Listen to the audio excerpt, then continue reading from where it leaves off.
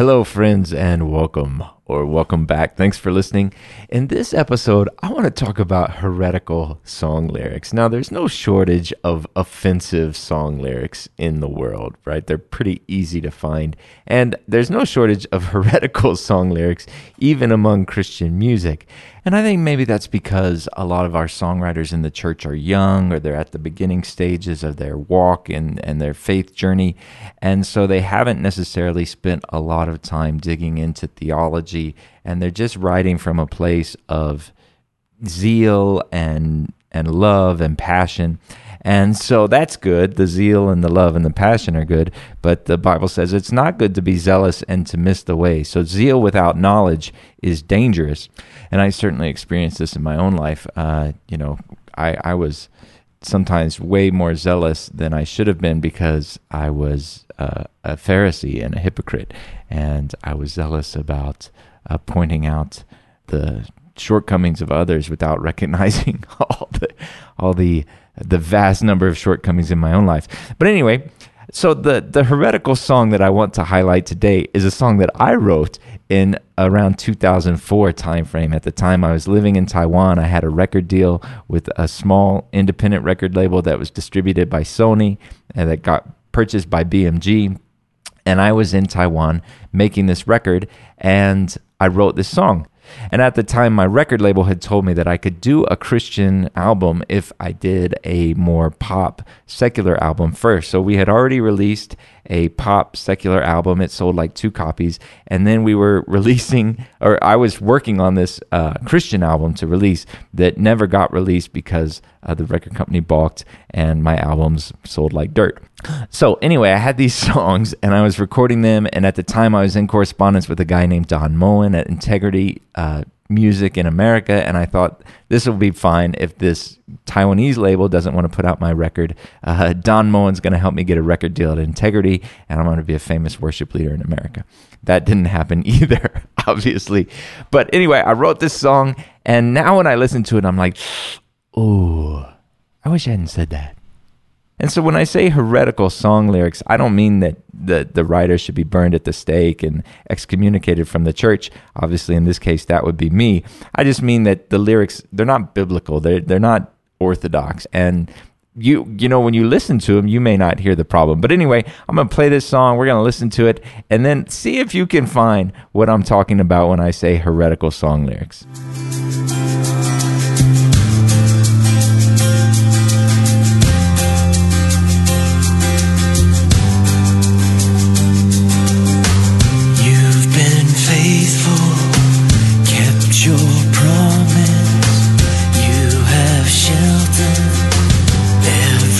Generation that has sought you, now we're seeking you. You are our hope, you are our salvation. You have told us, seek and you shall find. We long to know your presence in our lives. You are good. You've been faithful, kept your promise. You have sheltered every generation that has sought you. Now we're seeking to turn to love, Lord. Turn from indignation.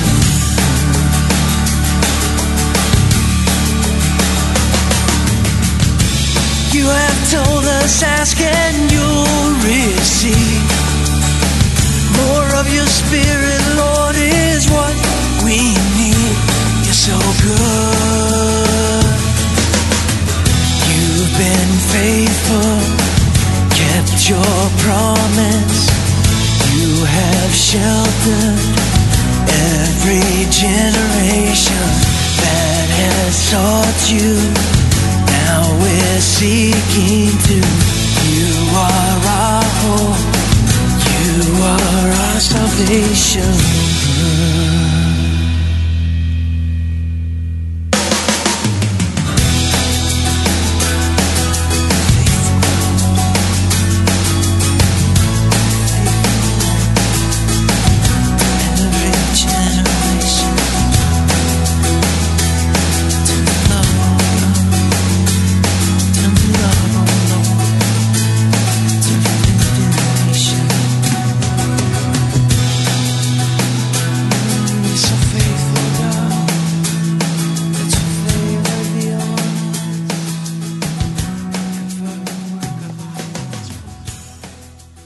It's been a long time since I've listened to that song. And one of the things that sticks out to me is I had a head cold when I recorded it. I remember it was the end of summer and we were planning on moving back to the U.S. The record label had indicated that they weren't going to release the song. They wanted to sign me to like a 9-album extended deal, which was their way of saying, we don't want to work with you anymore. It's Chinese culture thing. Anyway, and we were planning on leaving, and I had to get these songs recorded, but I had a head cold, but I really didn't have any choice. I just had to record it with a cold. So when I listened to it, I remember that my voice sounds pretty nasally. Not that it gets much better when I don't have a head cold, but anyway. So, that song was definitely written before I kind of had my second experience of grace, as Paul calls it, when he writes 2 Corinthians. He says, I want to come to you that you might have a second experience of grace. And I had that in my life in my late 30s. I had this second experience of God's grace where I realized deep in my heart that God was not counting my sin against me. And then out of that, I began to understand things like covenant and, my whole theology kind of underwent this renaissance, this rebirth, and it was really awesome. And it really changed the way I related to God and changed how I lived my life. But when I wrote this song, I was definitely still in a very performance mindset where I would say things like, turn from wrath, God, turn from indignation, not understanding the things that I shared in the podcast just a couple of episodes ago that, when we have this mindset, I think God is punishing me, it means we haven't understood what Jesus accomplished at the cross, that God is never going to be wrathful with us. And I talk about that in that podcast called Is God Punishing Me? And I look at Isaiah chapter 54 where God promises, this is like the days of Noah to me. So when God promised Noah, I'm never going to destroy the world again with the flood. God has promised us, I'm never going to be wroth with you. I'm never going to be angry with you, because all of his anger was put onto Jesus. And that is a wonderful, beautiful thing.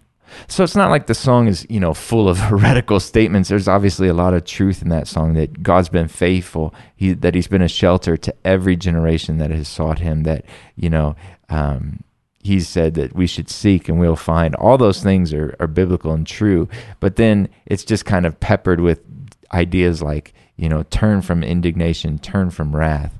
And I think it doesn't take a lot of poison to spoil a good meal. You know what I mean?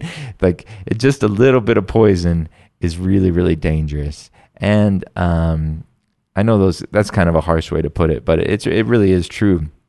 And I would encourage you, as you listen to music, you just kind of got to keep your radar up. Like 1 Thessalonians says, you have to test everything. You have to hold on to the good.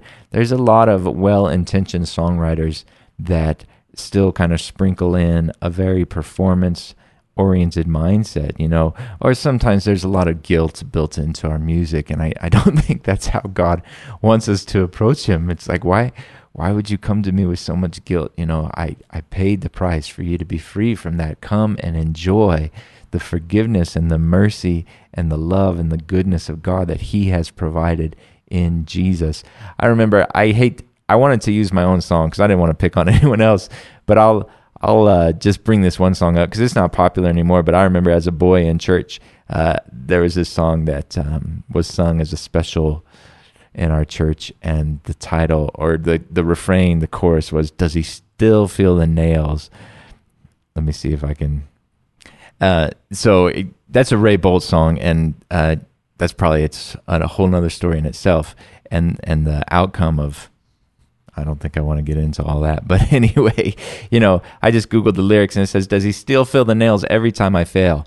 Am I causing him pain? And the resounding answer to that is no, he does not. He overcame sin. He overcame death. He overcame the cross. He does not feel the nails. He does not feel the pain. He died so that we could be forgiven. Our punishment was laid upon him so that we could be free from that guilt, so that we could be free. And Jesus is not up in heaven suffering. It says that he appeared once to suffer for sins, and he's going to appear a second time not to deal with sin, but to save those who are waiting for him. And that's what the end of chapter 9 in Hebrews is all about. That if God were still counting our sin against us, that Jesus would have to suffer over and over and over again. Hebrews 9:26 says, he would have to then suffer repeatedly since the foundation of the world.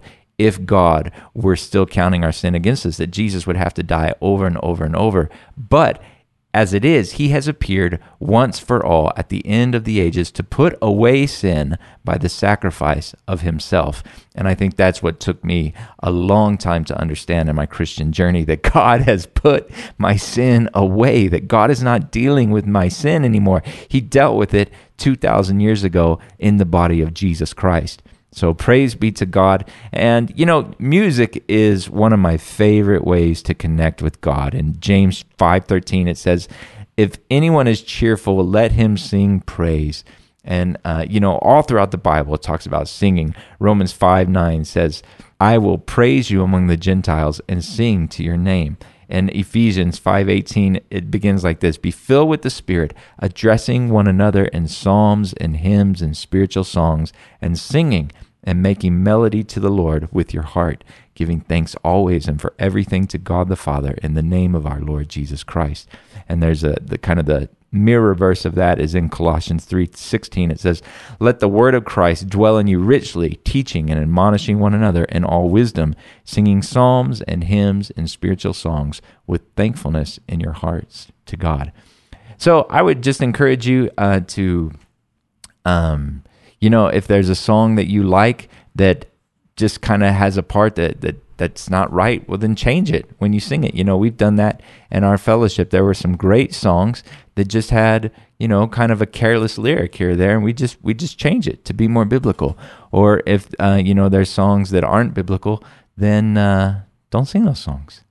There are many old covenant worship songs in the Bible. The Psalms is the Old Covenant hymn book. And certainly there's a ton of worship and praise content in the Psalms that we can incorporate into our New Covenant worship life. But there are things that don't transfer into the New Covenant, like David saying, take not your Holy Spirit from me in Psalm 51. Well, God's already promised us, I'm never going to leave you. I will never forsake you in Hebrews chapter 13. In 2 Timothy, he says, even if we're faithless, God is faithful, for he cannot deny himself. So in the New Covenant, God has joined himself with us, and there's no danger of God taking his Holy Spirit away from us. So there are these things that we kind of take from this Old Covenant mindset, but they're really incompatible with the New Covenant that God has offered to us. And of course, we don't get to set the terms of the covenant as we want them to be, or as we think they should be, or as we misunderstand them to be. The terms of the covenant are as God has set them to be, and thank God for that. Now, here's a quote from Richard Rohr. I don't know if I'm saying his last name correctly. It's Rohr. He says, we cannot attain the presence of God. We're already totally in the presence of God. What's absent is awareness. And so that's something that's also reflected in that song that I wrote that I just played for you, is that there's this, begging God for his presence instead of thanking God and acknowledging, wow, God indwells me. I am the temple of God. God lives inside of me. The Bible says that my spirit and the Spirit of Christ have been made one in 1 Corinthians 6:17. So God has joined himself with me. The Bible says that I'm seated with Christ in heavenly places. So in some fashion, I am in the presence of Christ already in heavenly places. And what's missing is not his presence in my life. What's missing is my attentiveness and my awareness of his presence in my life. So there are things that we see in the old covenant that don't come into the new covenant because Jesus has established a new covenant. He is our high priest, and the terms of the covenant are different. We're not under the Mosaic law.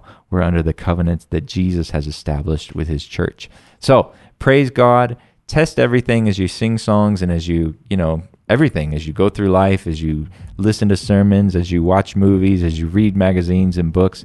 You have to take every thought captive because it's so easy to slip back into a performance mindset with God and to think that I need to try really hard to get God to like me or to be special to God.